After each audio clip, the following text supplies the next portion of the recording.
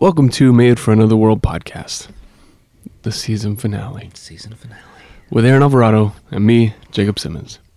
Each week, we have distinct and stately conversations regarding Christian books, stories, songs, and sermons, with the hopes that we'll walk away a little homesick for the world that is to come. Stately. Distinct. I agree. This is episode 15, 12 Faithful Men, edited by Collin, Hansen, and Jeff Robinson. Collin and Jeff serve as editors for the Gospel Coalition, at least at the time of this podcast. And for this book, they also served as editors. That's what I meant by that. Collin is an adjunct professor at Beeson Divinity School, where he also co-chairs the advisory board, and Jeff is director of news and information at Southern Seminary, and he and his wife Lisa have 4 children. For a little bit of information about the book, we wanted to read from the book's website. Most pastors know when they enter ministry, they will spend time helping others through times of suffering. What they don't often realize, though, is that they too will suffer. Caught off guard, many of them end up deeply hurt and quit the ministry, deciding perhaps they misunderstood God's call or they simply don't have what it takes. But church history is filled with compelling stories of men who were profoundly afflicted in ministry and yet persevered faithfully until death. This volume contains the inspiring stories of 12 faithful men who endured great suffering for the cause of Christ. We hope pastors and ministry leaders, as well as those who support them, will find in this collection encouragement to run the race with endurance. And it's the same way with the first episode of this season with 12 Extraordinary Women. We won't get to all of them, but we'll start with the first... the intro to the book. What's the foreword? And it's by Ray Ortlund. It says, as a young pastor, I entered the ministry prepared for the rejoicing, but not for the suffering. When the inevitable buffetings and sorrows came, especially in the form of rejection, I thought, well, I don't deserve this. And maybe you've thought that too. And while it is a valid thought, it is not profound. As the Lord led me further along, the following verses, like so many throughout Scripture, became more meaningful to me. Luke 10:3. I'm sending you out as lambs into the midst of wolves. John 16:2. Whoever kills you will think he is offering service to God. Galatians 2:20. I've been crucified with Christ. 1 Peter 4:12. Do not be surprised at the fiery trial. Colossians 1:24. I'm filling up what is lacking in Christ's afflictions for the sake of his body, that is, the church. The Lord did not recruit pastors on false pretenses. He told us what to expect. We will suffer for his sake. But for that very reason, because it is for him, our sufferings are a grace, a privilege, an honor he is giving us. We're following him down a path already stained with his priceless blood. When we realize this, a second thought breaks upon us. I really don't deserve this. And that is profound, and it leads to profound rejoicing. The privilege of pastoral ministry is Jesus. Serving Jesus, standing for Jesus, representing Jesus, laying down our lives for Jesus, and through it all knowing Jesus more deeply. As my dad, the best pastor I've ever known, told me on his dying day, ministry isn't everything. Jesus is. Collin, Hansen, and Jeff Robinson have gathered together godly pastors to tell us stories, true stories, of pastoral suffering with rejoicing that bears fruit to last forever. We pastors of today can never say the Lord is asking too much of us. The pastors we read of here proved that Jesus is worth it all, even to our heart's full rejoicing forever. I think it's helpful to begin with something like that because it gives you a little bit of insight into pastoral ministry. You know, it's not necessarily while it has extreme joys, it also has extreme suffering. Yeah. It's very high highs and very low lows.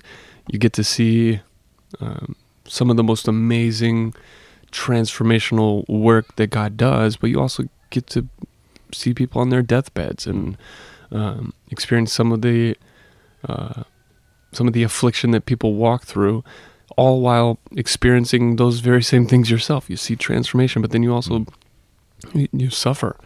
And so I think it was helpful to begin with something like that to point out there are a lot of misconceptions. It looks like, oh man, it'd be kind of an easy job. looks like it's just happy-go-lucky all the time. You speak publicly and then you're done. And but it has, from what we'll especially read, there's a call to pick up your cross, and for those in pastoral ministry, it's sometimes literal. Yeah, and I think it's abundantly clear already that this book is not a, hey, if you're a struggling pastor, here's how to get through your struggles. Here's how to get through the suffering. I mean, in a sense it is, but it's not a, hey, you shouldn't be suffering. Here's 5 steps to get through that and live your best ministry now. You know what I mean? Like, that's not what this is going. And Ortlund ends, what does he say? That we pastors of today can never say the Lord is asking too much of us. Like, Jesus is worth it all. Like, that we can't say he's asking too much. All that he's given for us as our high priest, who are we to say, I can't give you this much, Jesus? Like, you gave your life.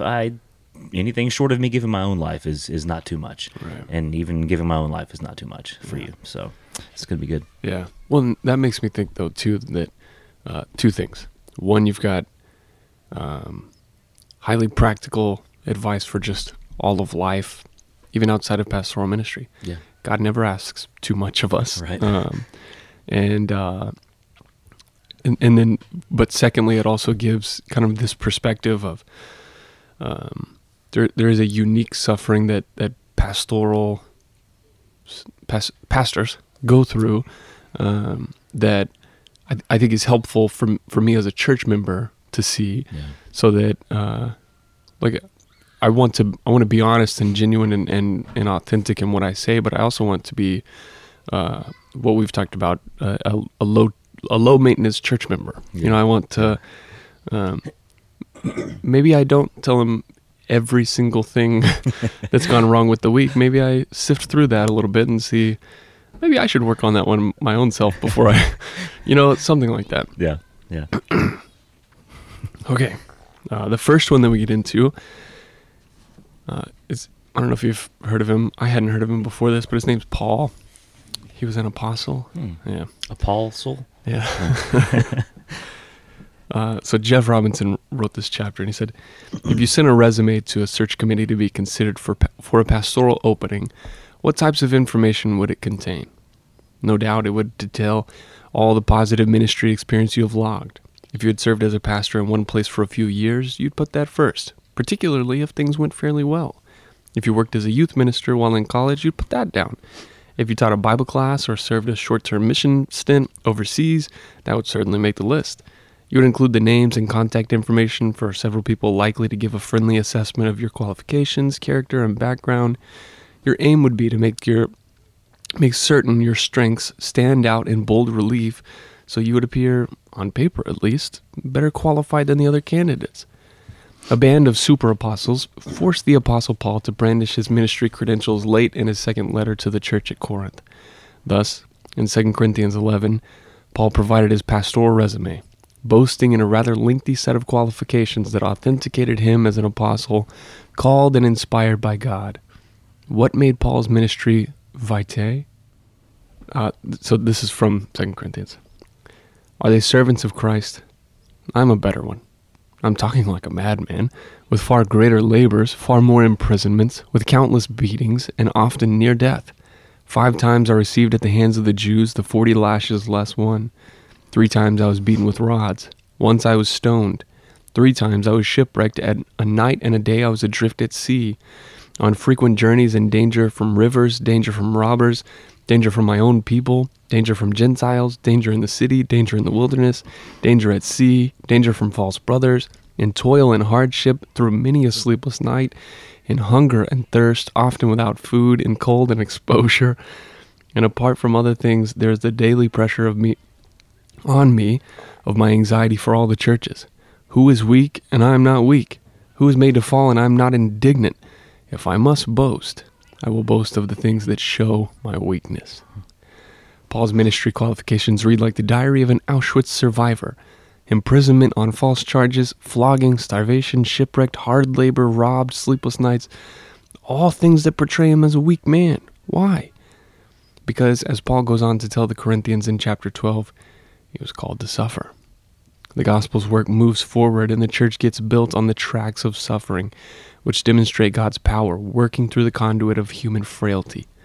When I'm tempted to throw a pity party over some trifling anguish I'm facing in ministry, I go to Paul's account here to put it in perspective. I will never suffer this way for Christ. Compared to this, all is well. It is clear from Paul's writing in 2 Corinthians and in other epistles that he expected all faithful ministers to experience some level of affliction. In 2 Timothy 2:3, Paul commanded that Timothy, his son in the faith, share in suffering as a good soldier of Christ Jesus. As a herald of the gospel of Jesus Christ, I am called to suffer. I love this counter-cultural, maybe even counter-pop Christianity image of ministry qualifications. Like, it's not I've done these great things. I mean, just exactly what he just said. Like, it's not a list of your typical resume. It's, I've suffered and suffered and suffered. I can suffer and I can suffer and I can suffer because I know that in my suffering, that is when Christ is strong. And it's not I can really, I mean, in a sense it is, as a pastor or someone in ministry, like it is a recognition of your perseverance, but not your perseverance. Right. You know, if you're relying on your own perseverance in ministry, because as we just read on the forward, all the scripture that you read there, it's you're gonna suffer over and over and over and over again, and so you have to be ready for that. And the only way to be ready for that is to be able to say, I can't do that myself.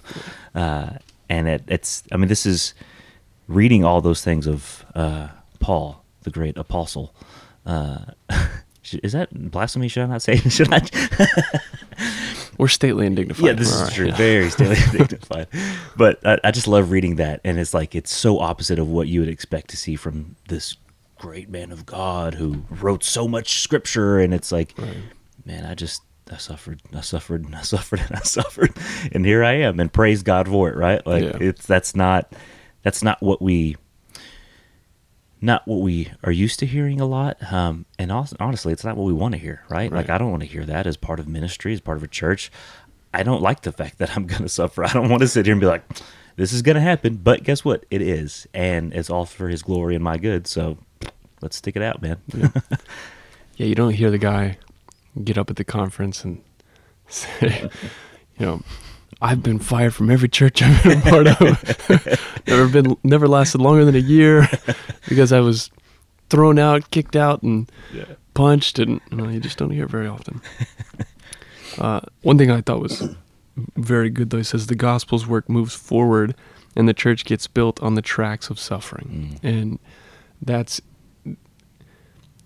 I mean, we see it in so many different ways throughout life and even in Scripture, but like it moves forward in that human weakness, I think he even said frailty, and it's a deeply comforting thing for me, knowing I'm also weak. If there's to be any fruit, I need to be a weak man. All right, I got that. Yeah. And if there's going to be any fruit, God has to be powerful, and He is. So it's perfect. We can do many things. Yeah. But it also reminded me of, simply some of the most solid men and women I know have deeply suffered and suffered well. And they have come out of all of this suffering, and they love God more deeply. There's a solidity to them that I don't think makes any sense tangibly, but you can sense it intangibly, because they've been through so much, and yet they haven't gone anywhere. They didn't get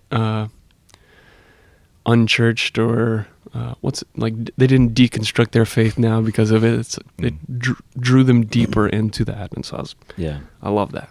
Yeah, there's a difference between suffering for Christ and then suffering for through our own whatever, because of our failures, shortcomings, whatever, just because I go out and do something stupid, and then I suffer. If I go jump off a cliff and break my legs, well, I'm suffering because I'm an idiot. But there's Why, no God?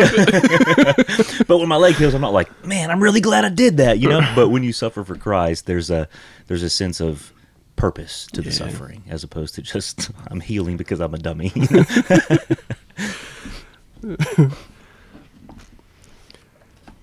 Okay, moving on a little bit further. This one was written by W. Robert Godfrey and Jeff Robinson on Calvin. In 1549, Calvin wrote a touching letter to Madame de la Roche-Posay, the abbess of a convent, pointing out that the primary cause of our trials is a loving God who is more concerned for our Christ-likeness than for our comfort. He counsels in the letter, I understand quite well that in such bondage as you now are, you cannot serve God purely without the rage and cruelty of the wicked rising up immediately against you, and without the fire perhaps being lighted. Howbeit, you must remember that wherever we may go, the cross of Jesus Christ will follow us, even in the place where you may enjoy your ease and comforts. For this is the very way whereby God would make trial of our faith, and know whether, in seeking after him, we've been renouncing self. Beyond faith in a general sense, Calvin looked to certain specific truths and promises of the Word of God, namely, his faith in Christ and his deep trust in God's providential will to sustain him in his days of trouble. Calvin is famous for his strong teaching on the absolute sovereignty of God in daily providence and in predestination. For Calvin, this doctrine is not abstract or speculative, but intensely practical, as he powerfully expresses in his preface to his commentary on the Psalms. It says, the Psalms will principally teach and train us to bear the cross. By doing this, we renounce the guidance of our own affections and submit ourselves entirely to God, leaving him to govern us and to dispose our life according to his will, so that the afflictions which are the bitterest and most severe to our nature become sweet to us, because they proceed from him. As Christians, our aim must be to grow in confidence in God's good purposes for us in all things, so that we can embrace even our worst trials as coming from his fatherly and loving hand. Still, though God is sovereign, we don't always know his will for the future. We're called to depend on a sovereign God as pilgrims and strangers, exiles in this world. I want to know like what the background behind that letter was. Want to know a little bit more about that, but to say this line, the afflictions which are the bitterest and most severe to our nature become sweet to us because they proceed from him. Oh, man, that's good. And it's true, and so that makes it even more good. But I think it's sometimes hard to wrap our heads around it, right? Like even a sentence like that, we'd have to sit and think about it for a while. But to say, even if this is disciplinary, even if this is difficult, it's suffering, it's and I've experienced nothing to the likes of what Paul had experienced or anything like that, but to say in this Christian life I've been called to suffer, and any of that suffering either comes, a sovereign God has ordained it, and that is, if that's true and he does all things for my good and for the glory of Jesus, then all right. Yeah. I'm exactly where I need to be with that, and that's, but it takes a minute to get there, because at first you're like, oh, that means I have to give up everything about myself and trust in Jesus all over again, and at least that's where my head went. Yeah, that was that line, and it's kind of what I was saying a second ago. Like it proceeds from him, so there's something to it. There's a value to that suffering, yeah. And like you said, it's tricky because how does he say it? So that the afflictions, which are the bitterest and most severe to our nature, become sweet to us. That doesn't make sense. But then, so it's like, okay, well, how do we know that this is true? Like you said, this is true. How do we know? Well, we go to Scripture, and that's where we find that it's true. But also, while we're in Scripture, we see that though he is the one who is sovereign and has designed this suffering for me, he also says, if you're burdened and heavy laden, come to me and I will give you rest. I mean, you continue in Scripture and you see that he's giving you these things to deal with, these sufferings, but he also says, hey, I gave you this suffering. While you're suffering, come to me, and I'll take that on for you. Like, how sweet! Like, it's crazy. Like, it's which also just confirms that it's true and that there's purpose to it. Yeah. Because if the suffering didn't mean anything for us, he'd let us just deal with it on our own, right? I mean, we wouldn't do well with it, but if it didn't matter, then who cares if we do well with it? But it has a purpose, and he knows that we can't fulfill the suffering, I guess, in a sense, without him. And if it has a purpose, then he knows that we need him. It's just the whole circle of suffering. You know what I mean? Like, yeah, here's your suffering. There's a reason for it. There's no way you're going to make it by yourself. So just bring it back to me, and I'll help you through it. I love it. The circle of suffering. Put it on the fridge. Put it on the fridge. Okay. Like, write it out. Don't put a circle of suffering on your fridge. That'd be super weird. Print it out or something first. Yeah. Okay. This chapter is written by Tony Rose, and it's on John Bunyan. Nice. It says, some Christian ladies guided Bunyan to the church at which the godly Mr. Gifford was pastor. Bunyan's story is a beautiful picture of the local church being what God intended it to be. From the church at Bedford, Bunyan received pastoral care, biblical instruction, and Christian fellowship that led to a sound mind and a sound faith. Grace Abounding, the book, chronicles the parallel between his faith maturing and his mind becoming sound. The Bedford church soon realized Bunyan was gifted to speak the gospel to the human heart. In the beginning of his ministry, he struggled with intrusive thoughts of the worst kind. Doubts still raised their heads and made him stumble. I think his every word was preached as much to himself as to his congregation. He was able to preach boldly, even as strange thoughts and doubts welled up inside of him because he rested on the gospel that was outside of him. The war between godly self-confidence and grueling self-doubt grew hottest in Bunyan when he climbed behind the sacred desk. This is what he wrote. Indeed, I have been as one sent to them from the dead. I went myself in chains to preach to them in chains, and carried that fire in my own conscience that I persuaded them to be aware of. I can truly say, when I have been to preach, I've gone full of guilt and terror even to the pulpit door, and there it hath been taken off. And I have been at liberty in my mind until I've done my work, and then immediately, even before I could get down the pulpit stairs, I've been as bad as I was before. Yet God carried me on, but surely with a strong hand, for neither guilt or hell could take me off my work. Bunyan's fight to keep his faith in Christ alone is a model for pastors. Our weaknesses and temptations are reminders that our salvation and our ministry always depend on God, not us. Man, this is the one line here in his quote that is like such encouragement or comfort for pastors and ministry leaders, and then also a good, just suggestion or guideline or reminder for church members. When Bunyan says, "When I have been to preach, I have gone full of guilt and terror even to the pulpit door, and there it hath been taken off." Like, I feel like a lot of times when the pastor goes up to preach on a Sunday, it's like, dude better have his stuff together. You know what I mean? Like, and to some extent, yes, as in, be prepared to preach the word right. But dude needs to hear it just as much as everybody else in the room, right? I mean, there are times where he goes up there full of guilt. Maybe he had a horrible morning. Maybe he sinned all morning long until he got there, and he's preaching not just to the members, but to himself as well.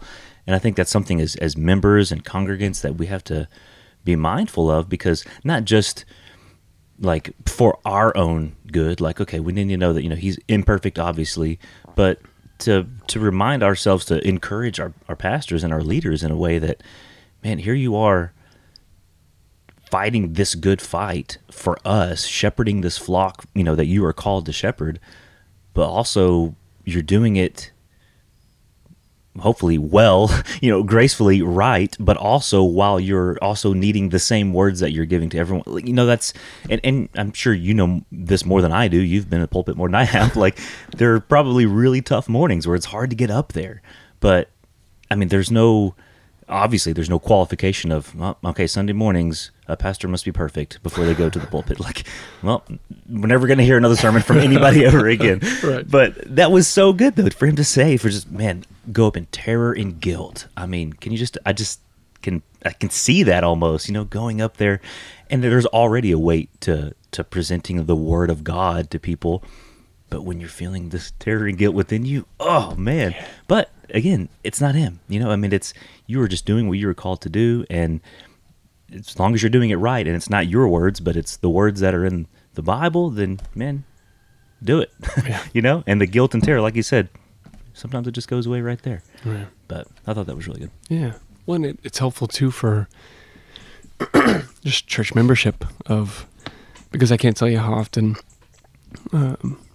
a week has been horrible. I've sinned, and then I think I can't go be around God's people. Like I'm not worthy enough to do that, and yet it's kind of the point, right? Yeah. Is to come heavy laden, come with that burden back to God, back to His people, and so it's helpful to see something like this, like. It didn't exclude him. It didn't, but like he even says, like, neither guilt nor hell could take me off my work. That should be our mindset with church membership, right? Like nothing's going to take me away from doing my duty here, doing my due diligence to encourage, to be present. And I just love that. I thought that was very good. Yeah. Oh, and then one line.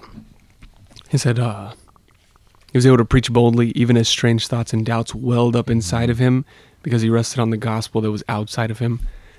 Man, if I had that mindset all the time, because it's insane how often I trust my own feelings versus what the gospel says is true. And it's silly, but it's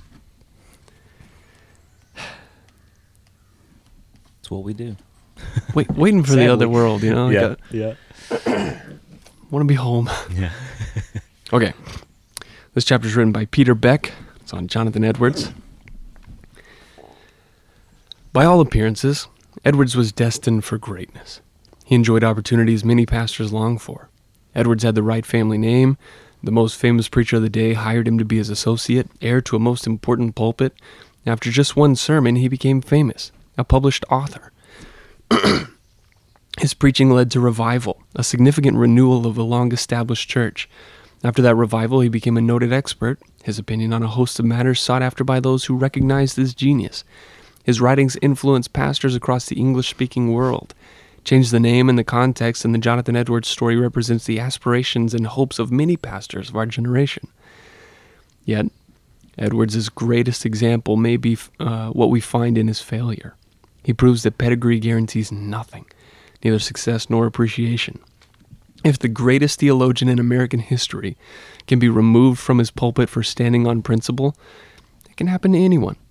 Edwards' example teaches the powerful lesson that one's legacy is not built upon popularity or lack thereof, but on faithfulness to God and a willingness to be used as God sees fit, whether in fame and fortune or anonymity and sacrifice. Had Edwards not been fired, some of the most important theological works in the last 250 years might not have been written. Setting his reputation aside, consider the fact that Freedom of the Will, written after his dismissal while he labored among the Indians of Stockbridge, became the theological foundation that would help launch the modern missionary movement in England 40 years later. Likewise, it was not Edwards' pastoral ministry that shaped evangelicalism in the 19th century, but his religious affections and the life of David Brainerd. Today, Edwards' legacy is not measured by his failures, but by his faithfulness.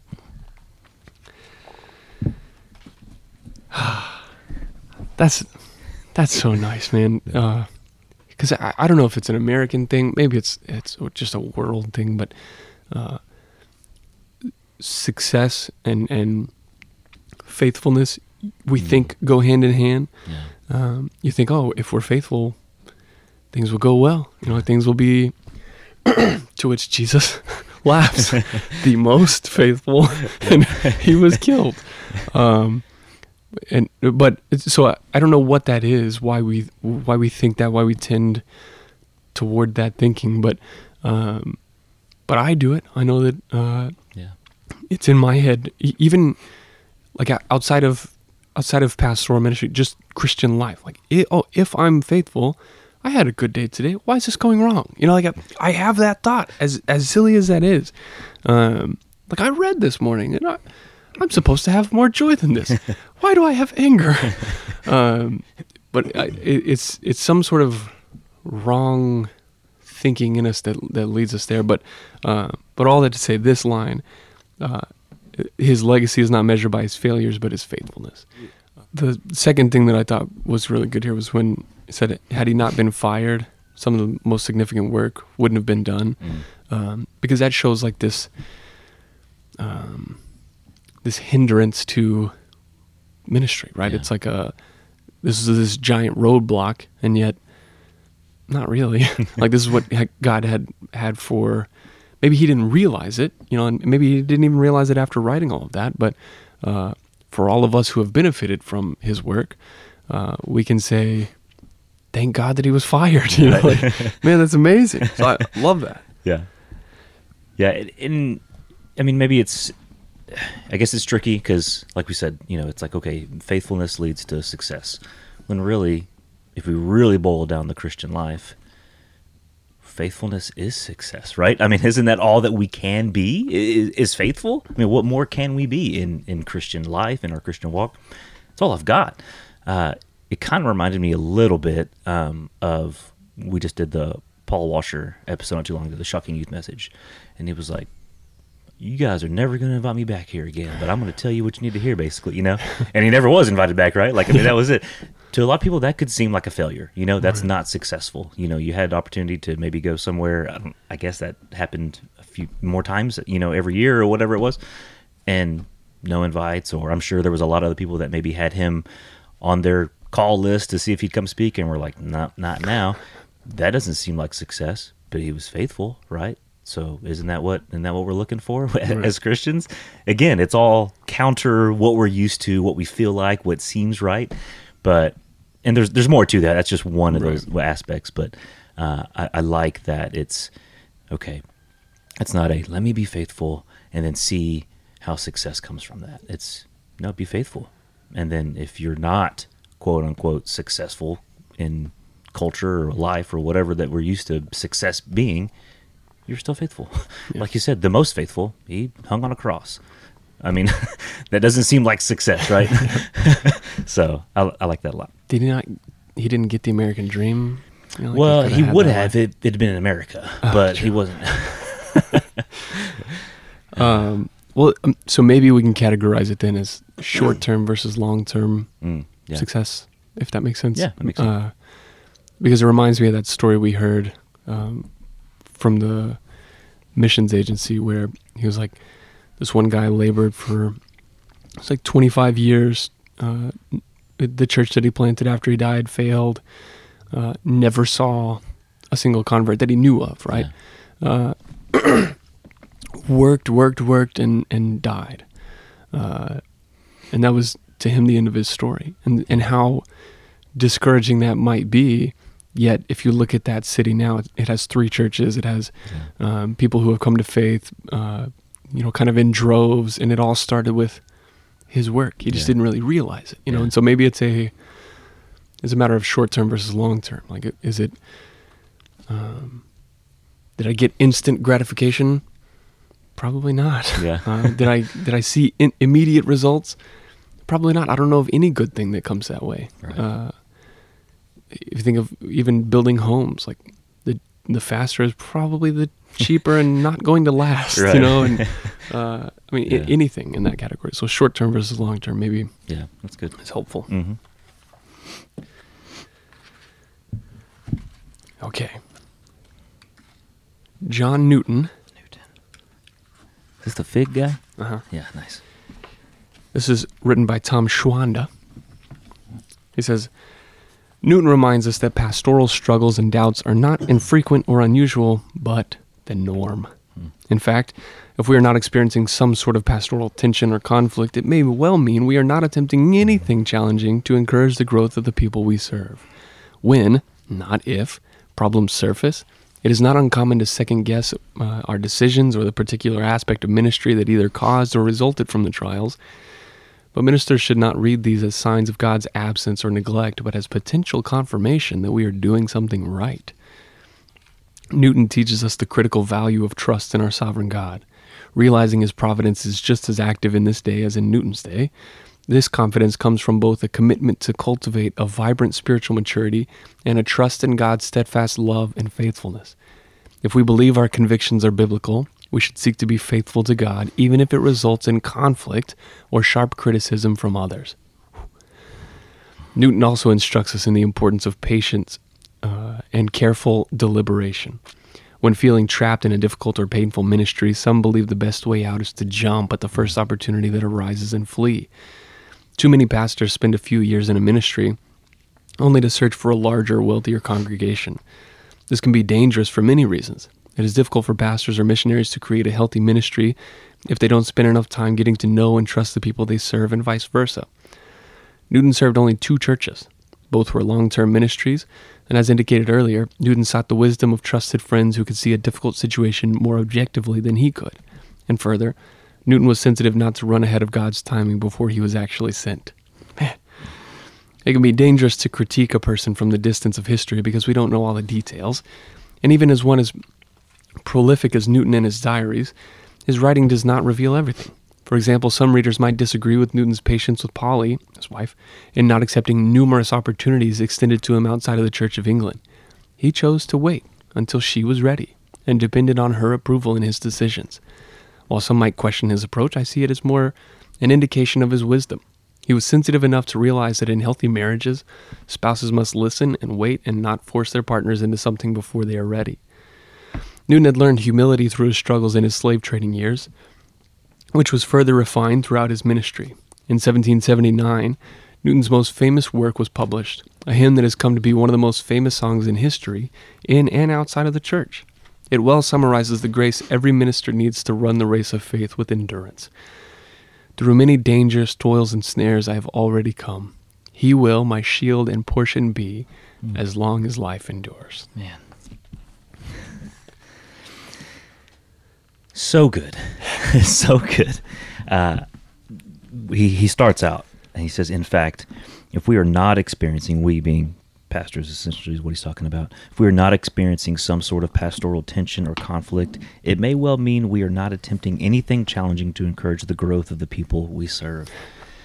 Man, and that's, we were just talking about like success, right, and being faithful. And I mean, I think a lot of us, especially who have been involved in ministry, have served under or alongside pastors who have varying views or approaches to that, I guess, and not, whether good, bad, or indifferent, you always see those differences, and it's difficult when you're trying to do something like spread the gospel, share the good news, shepherd a flock, and you feel pushback because you're like, this is the gospel, like this is good, like this is the greatest thing in the world.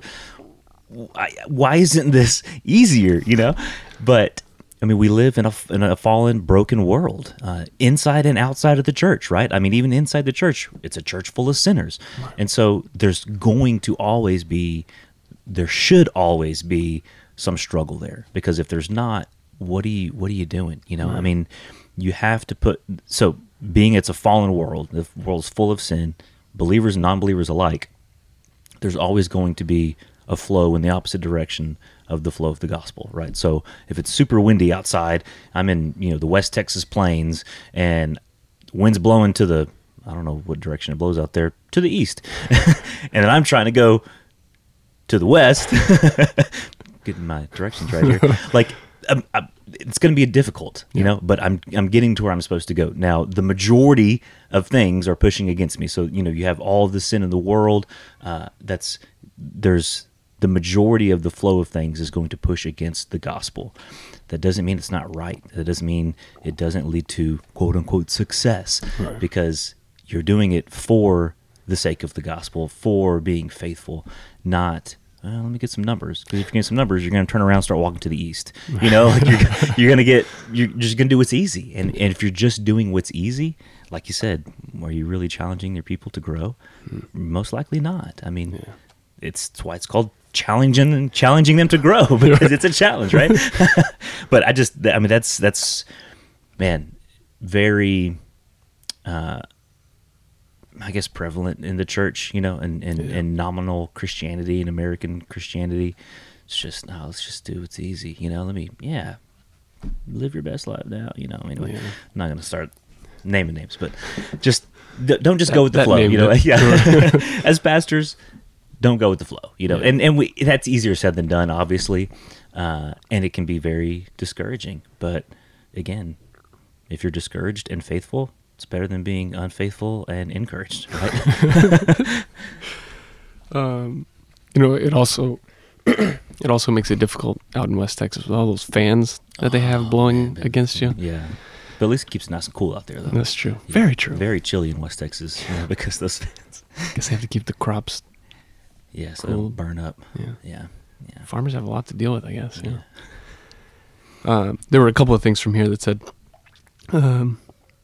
Struggles and doubts are not infrequent or unusual, but the norm. It was very encouraging. If we believe our convictions are biblical, which hopefully they are, then we should seek to be faithful to God, even if it results in conflict or sharp criticism from others. Very difficult to walk out in actuality, but having done this only a couple of times, it's a very liberating and freeing thing to know this isn't just my idea. Like, this is something I feel that Scripture is right on, and so here's where we're going to take a stand. So I love that. And then Newton was sensitive not to run ahead of God's timing before he was actually sent. That's a really cool sentence, man. And how often that's true in my own life. That's what sin is. Like what we just went through with the beautiful eulogy. Hope deferred, so I prefer the immediate. And that's exactly. So Newton and beautiful eulogy should do a song together. Oh, they should. Yeah. Nice. But I just thought so much of that was very good. And then in all of that suffering that he talks about, that Newton has gone through, that's where we get through many dangers, toils, and snares I've already come. But he will, my shield and portion, be as long as life endures. You only get that kind of rich theology in a song if you've gone through that suffering and the true dangers there. Yeah. So it's very good. Yeah. Nice. Amazing eulogy. I like it. Oh. Okay. This chapter is written by Steve Weaver, and it's on Andrew Fuller. Gotcha. Although Andrew Fuller is a long-neglected figure, studies about him are enjoying a renaissance. William Carey, the father of modern missions, has understandably received much more interest academically and popularly. Lesser known is the circle of friends who served with Carey to awaken the English Baptists of the late 18th century to the cause of global missions. Chief among these friends was Andrew Fuller, a pastor, theologian who was one of the most prominent polemicists among evangelicals at the turn of the 19th century. Fuller, whom Charles Spurgeon called the greatest theologian of the century, was unquestionably the theologian behind the modern missionary movement. Yet, even among those who have become acquainted with his theology, few know Fuller's faithfulness throughout a lifetime of heartbreak. And the chapter deals with all of those heartbreaks. So he loses children, but we'll focus on just one of them, heartbreak of the loss of a wife. Another source of heartbreak was the loss of his first wife, Sarah. This occurred in August 1792, although for 3 months prior she seemed to have suffered from a form of dementia or Alzheimer's. As anyone who has faced this hardship within their family or with a church member can attest, this is a dreadful disease. Alzheimer's has often been called the long goodbye. On July 10th, 1792, Fuller writes in his diary, "My family afflictions almost overwhelmed me, and what is yet before me I know not. For about a month past, The affliction of my dear companion has been extremely heavy. The day before, he had written in more detail in a letter to his friend John Ryland. My domestic trials are exceedingly great, far, very far beyond what I have ever met with before. I was taken ill last Friday, July 7th, with a pain under my left breast and was bled on Saturday. Yesterday, Lord's Day, I could not engage in anything, nor could I have done so if Mr. Hall, who providentially was in town, had not been there. I feel better this morning, though I have had but little more than 2 hours' sleep. You need not speak of it, but Mrs. Fuller has not slept at all last night, and through the effect of her hysterical complaints, she is at this time as destitute of reason as an infant. My heart has not much sunk, because I look upon the derangement of her mind to be temporary, but the Lord knows what is before us. Unfortunately, Fuller's hope that his wife's mental state would be temporary was not to be fulfilled. On July 25th, Fuller cries out to God in the safe confines of his diary, "Oh my God, my soul is cast down within me. The afflictions in my family seem too heavy for me. O Lord, I am oppressed. Undertake for me. My thoughts are broken off, and all my prospects seem to be perished." During this time, Fuller drew encouragement from Scripture. He specifically cited biblical passages providing him support, such as all things work together for good in Romans 8. God, even our own God, shall bless us, Psalm 67. And it is of the Lord's mercies that we are not consumed, Lamentation 3:22. Throughout July and August of 1792, Sarah's mind was almost constantly confused. During these times, she considered her husband and her children her worst enemies. Andrew Gunton Fuller, Fuller's son from his second marriage, records her deportment during this period. She imagined that he was not her husband, but an impostor who had entered the house and taken possession of all that belonged to her. Supposing at other times that she had wandered from home and had fallen among strangers. Her frequent attempts to escape rendered it necessary that she be watched day and night. 2 weeks before Sarah died, however, she had a period of clarity, much to the delight of her husband. Fuller describes their exchange in a letter to Sarah's father. She had one of the happiest intervals of any during her affliction. She had been lamenting on account of this impostor that was come into her house and would not give her the keys. She tried for 2 hours to obtain them by force, in which time she exhausted all her own strength and almost mine. Not being able to obtain her point, as I was necessarily obliged to resist her in this matter, she sat down and wept, threatening me that God would surely judge me for treating a poor, helpless creature in such a manner. I also was overcome with grief. I wept with her. The sight of my tears seemed to awaken her recollection. With her eyes fixed upon me, she said, "Why, are you indeed my husband?" "Indeed, my dear, I am." "Oh, if I thought you were, I could give you 1,000 kisses." "Indeed, my dear, I am your own dear husband." She then seated herself upon my knee and kissed me several times. My heart dissolved with mixture of grief and joy. Her senses were restored, and she talked as rationally as ever. On August 23rd, Fuller lost his wife of 16 years. Poor soul. Fuller writes, "What she often said is now true. She was not at home. I am not her husband. These are not her children. But she has found her home. A home, a husband, and a family better than these." Fuller had peace because he knew that Sarah was at peace.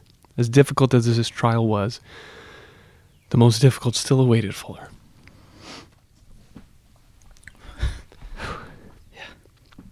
It's a beautiful story, though, to be in the midst of what he calls overwhelming, just suffering, and then there's this brief moment of, and I love that he says, like, it's like my tears gathered her mind together in the sight of them. And then so she said, "Oh, are you my husband? If you were, I could give you 1,000 kisses." And then that's exactly what happens. And so that's beautiful. And that's, just God's grace to him to have experienced that, but let alone pass that down for all of us to read. But then this part, like, what she often said is now true. That she wasn't at home. That I'm not her husband. That these are not her children. But she has found her home. Yeah. That's so much faithfulness. That is, golly, man. Yeah. Man. Yeah. Got a little emotional listening to you read that, man. That's the faithfulness there, to stick that out. And that's So you and I, for those who are watching this episode, we're not in our typical studio. We're on the road. And on our drive down here, we were talking about like the intricacies of the human body and how amazing our designer is. And so like hearing that, and then that story of at the end when she's like, it's like this, all this that she's just she's being drugged through of this Alzheimer's and not knowing who is who and who she is or anything, and Fuller having to suffer with her through that. But then at the very end, like to be like, here's a little bit of relief. I don't know I don't know if that's a common thing with Alzheimer's or, I'm not a neurologist or any of this stuff. Like, but part of me thinks that there's probably some science behind that, but then behind that science is the designer. Yeah. And so like, man, that was, like you said, it's God's grace. That was God. Like, I brought you through all this suffering and you remained faithful through the suffering. Here you go. You've made it through. Here's this. And not only do I give you some comfort while she's still here, once she's gone, continue to give you comfort because you are faithful in knowing that, and this isn't her home. You aren't her husband. You aren't her kids. She's where she was meant to be. Oh man, gosh. Yeah. Like my mind can't even capture the absolute impact it must have on someone who has a family member with Alzheimer's to know that who they were is not lost. I mean, not from an earthly perspective even, like because we see that there's somewhat of that people can awaken back to who they were, but from a heavenly perspective, right? It's who she was not lost. It's now far greater, and there has to be so much hope there for Christians who have family members that are suffering and that are also Christians, and I can't imagine going through something like this without that kind of hope. Okay. We're not touching on obviously their entire lives. We're trying to give these little snippets of their snippets, and so if you want to read more about him, obviously there's so much more to Andrew Fuller, but that was one story we wanted to give you. The next one was written by Randall J. Gruendijk about Charles Simeon. He writes, Simeon clung tightly to the essential means of grace, the word and prayer, and his everyday schedule reflected that priority. While not an early riser by nature, Simeon became one by choice for the purpose of prayerfully saturating himself in Scripture. A former roommate and witness of Simeon's daily routine once attested that he regularly rose at 4 a.m. Years later, Matthew Preston, one of Simeon's curates, observed the same, noting he rose very early, for that purpose retiring early to rest. Devoting the first 4 hours of his day to the Lord, the privilege of a lifelong bachelor, Simeon was able to prayerfully consider his life circumstances in light of God's Word. Concerning the hostile congregation of Holy Trinity Church, he reflects, in this state of things, I saw no remedy but faith and patience. The passage of Scripture which subdued and controlled my mind was this: the servant of the Lord must not strive. 2 Timothy 2. It was painful indeed to see the church, with the exception of the aisles, almost forsaken, but I thought that if God would only give a double blessing to the congregation that did attend, there would be as much good done as if the congregation were doubled and the blessing limited to only half the amount. Without such a reflection, I should have sunk under the burden. From his sermons, it is clear that one of Simeon's favorite verses was Psalm 81:10. I am the Lord thy God, which brought thee out of the land of Egypt. Open thy mouth wide, and I will fill it. In the midst of his hardship, Simeon recommended that believers walk close with God, read his word much, and pray much. So he quotes Psalm 81 there, talking about being brought out of the land of Egypt. And then he mentioned in that quote from him, I saw no remedy but faith and patience. Like, we know how long it took for them to come out of the land of Egypt, right? Like, their faithfulness and patience. Two of the things we probably struggle with the most, but two of the most important things in the Christian walk. Be faithful and be patient in your faithfulness. Like, being faithful is hard enough as it is, right? Like, as a Christian, as a fallen human being who struggles with sin daily. But also be patient with whatever God has you going through. And that's what I mean. It's not cliche, but just typical. Oh, don't pray for patience because you'll get what you pray for or whatever. Like, but I mean, we should pray for that, not just pray for that, but live it out. I mean, if we're praying for patience, if we're not praying for patience, seek to be patient. And man, again, God's timing and not ours. Like, that's. Again, God doesn't have timing. So, again, not to dive too deep far into that, but we can't overestimate our patience or underestimate the patience either, I guess. Like, just be as patient as it takes. And if you say, hey, man, come over Wednesday, let's grill some burgers. Oh, cool, man, that sounds good. Okay, well, I want to do that right now, but I'll be patient. I'll wait till Wednesday. I know Wednesday is coming. Right.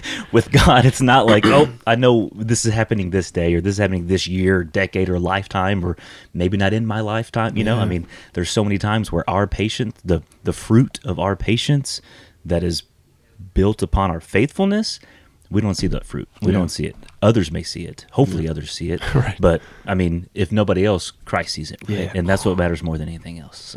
So good. Man, just put you on the fridge again. It goes against, like, every... I keep saying American. Well, like, against everything humanly, because we think, like... there has to be a resolution, right? There has to be it can't just be, for lack of better terms that I can come up with, like, it can't just be in limbo, right? It has to either happen or not happen. It can't just be out there like nothing's happening. And yet that's often the case in God's kingdom, is that there's not a resolution that we can see right now, but God is working it out. And so the call is to be patient and wait. And that's, it can be, I think, terrifying, but that's exactly what faith is. It's, I'm actually staking my entire eternity on this. But where else will I go? Yeah. And so, I mean, I think that's the patience we should have, is, this might turn out well, this might not. Where else will I go? Yeah. I cannot do anything moving forward because I don't have an understanding of, should I go this direction or this direction, but I will wait because if I know God is working something out, and that has to be, I think, given from God, as a gift from God. For sure. But it's a great reminder. Yeah. Very good. Well, Charles Simeon. I like it. Okay. Next,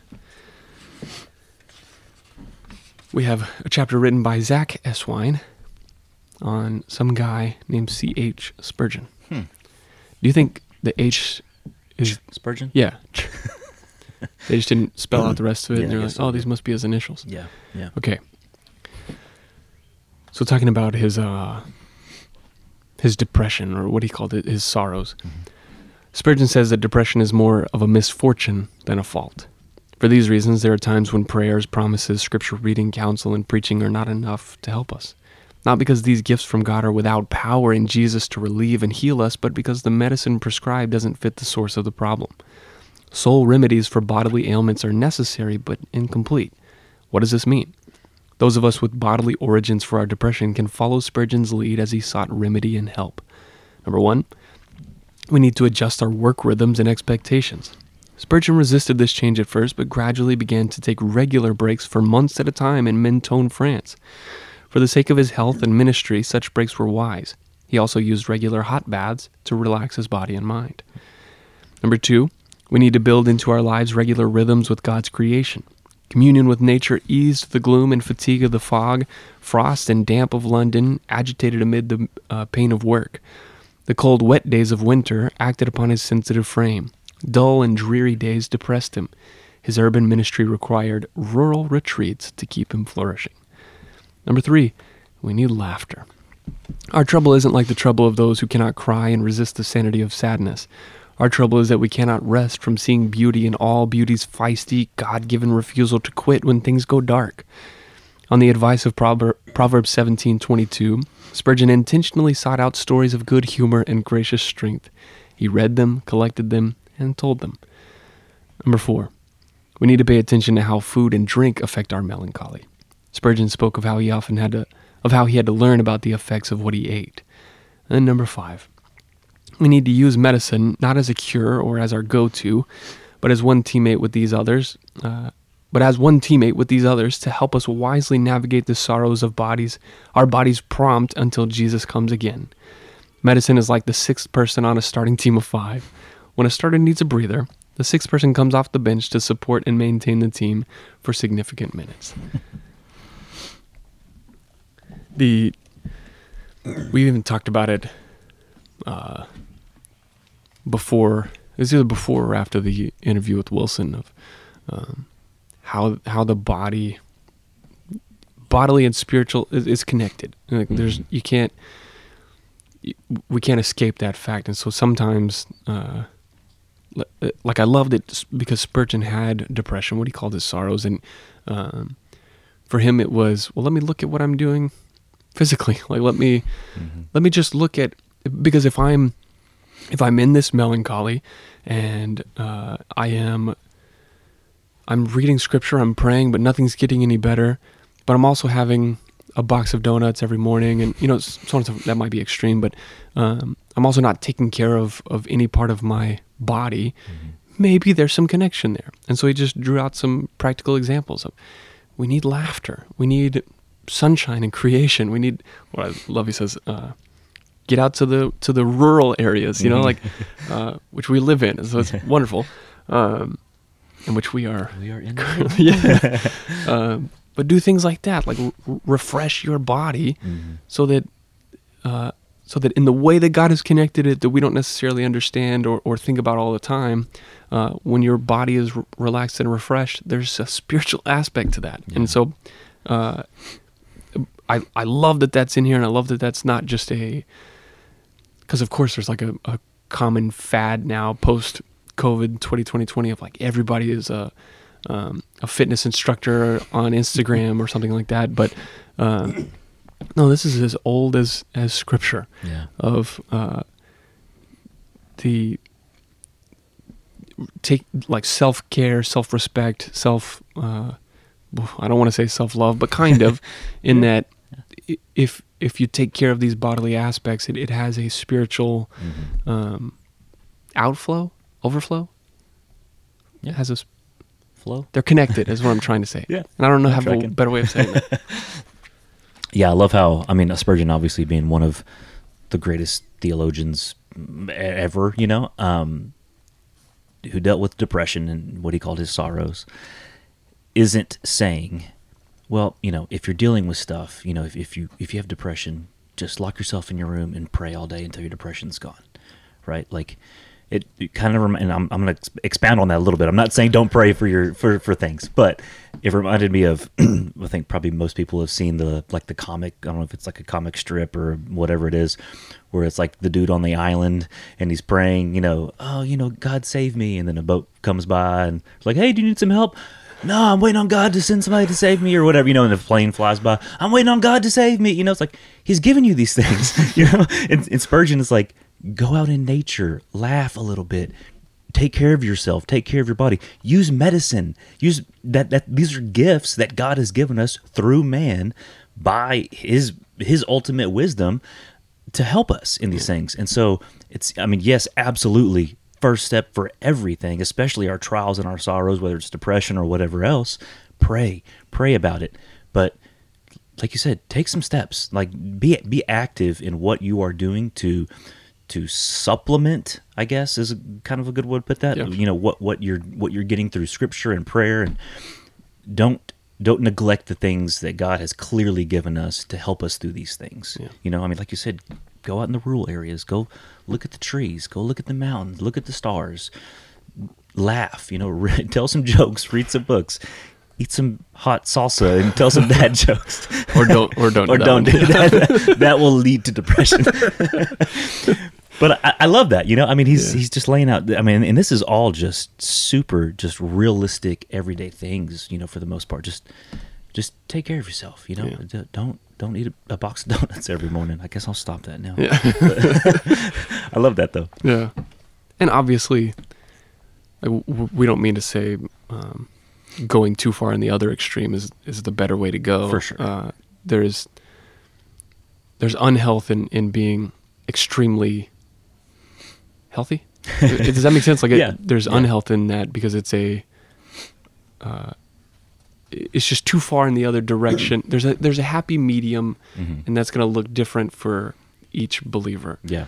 Well, and like you said, the physical affects the spiritual, and it's the other way around too. So our spiritual affects the physical. So we can't just say, "Oh, let me take care of myself physically, and then that'll help spiritually." Well, let me take care of myself spiritually, and that'll also help the physical as well. Right. So there's a give and take both ways. One of the same, two sides of the coin. I don't know. You love all those things. Okay, this is our last quote. This chapter was written by Ben Rogers, and again, did I already say this? We haven't gotten to everybody, and we won't. But so it's 12 faithful men, but we haven't gotten to all 12. So just a few. Yeah, just 8 or 7 of those. But this one is about J.C. Ryle, and this is actually just a quote. So he's it's this lesson that he's learned from all of the suffering that he's gone through in life, and he writes, "I believe that God never expects us to feel no suffering or pain when it pleases him to visit us with affliction. There are great mistakes upon this point. Submission to God's will is perfectly compatible with intense and keen suffering under the chastisements of that will. Troubles in fact not felt are no troubles at all. To feel trouble deeply and yet submit to it patiently is that which is required of a Christian." I butchered that. Let me say that again. To feel trouble deeply and yet submit to it patiently is that which is required of a Christian. Yeah. A man may submit cheerfully to a severe surgical operation in the full belief that it is his duty to submit and that the operation is the likeliest way to secure health. But it does not follow that he does not feel the operation most keenly, even at the moment that he is most submissive. It was a wise saying of a holy Baxter when he was dying of a painful disease. He says, "I groan, but I do not grumble." Oh, I ask my children and anyone who may read this autobiography not to forget this. I ask them to remember that I felt most acutely my father's ruin, my exile from Cheshire with the destruction of all my worldly prospects, and I have never ceased to feel them for that day, from that day to this. But I would have them know that I was submissive to God's will and had a firm and deep conviction that all was right, though I could not see it and feel it at the time. Oh, man. Hit the rewind button and go listen to that again. Watch that again. Golly, man. I believe that God never expects us to feel no suffering or pain when it pleases him to visit us with affliction. What? Like, how do we wrap our head around that? Man, and I mean, it really, if we're talking about being faithful and enduring suffering and however suffering looks in our lives,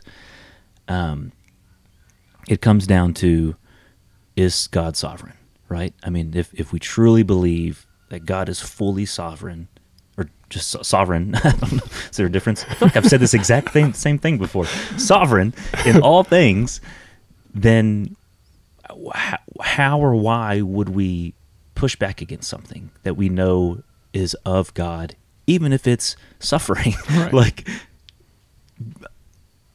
that's a dumb question. I know why, because we don't like it, right? We don't want to suffer. None of us want to suffer. But as a Christian and on this sanctification walk, I hope that one day I would enjoy suffering for God more than I would not suffering for myself, right? Yeah.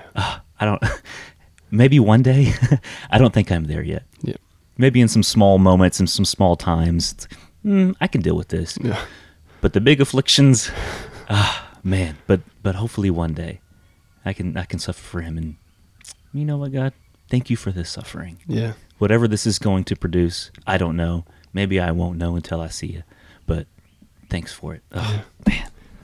Yeah, to feel trouble and pain deeply and yet submit to it patiently, that is that which is required of a Christian. And then to say like the crescendo of greatest pain yet also greatest submission, like they're there together, is like, it makes most sense when it brings up in a surgery, you're literally being cut open as you are being most submissive, and that's so the greatest pain is there, but also if you're trusting that it's going to help you, you're submitting to that, right? And that's a beautiful illustration that I've never considered before. Yeah.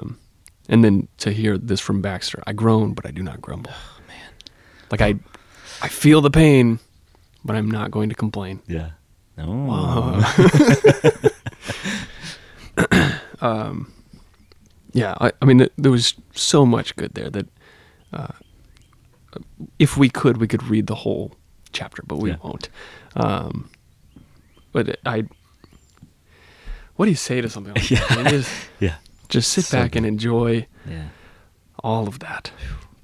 If you haven't yet, now go back and rewind a second time and listen to it or again. a third time, even if you have the second time, because it's really good. It is. And on that note, we can close out this chapter. Obviously, stay tuned to see if the producers, the studio executives, allow a third season. We'll keep you posted on that if we're renewed for a third season.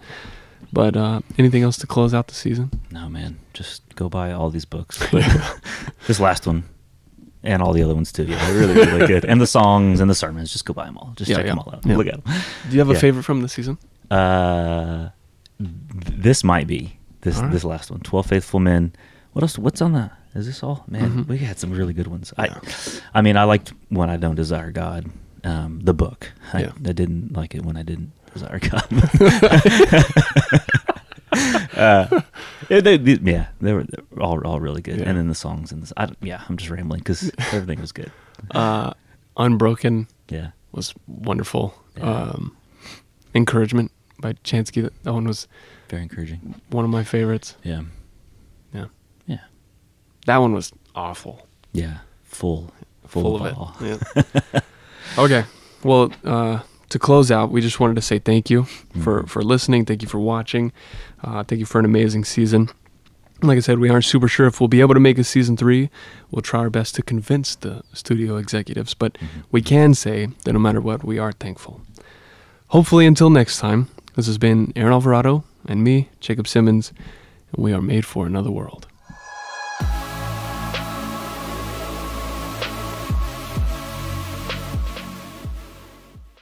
This was written by Ben Rogers. Nice. Is that the guy from Ben and Skin? I didn't know he was. Is that really his name, Ben Rogers? Uh-huh. It is. Yeah. Okay, sorry. Though, is that they will suffer. I'm going to start over again. I don't know why I'm all over the place. I did read this earlier, and it was fine. And I think it's important to... Perfect timing. Man. We're out in the rural areas, in case you can't hear the donkeys in the background. Good work. Yeah.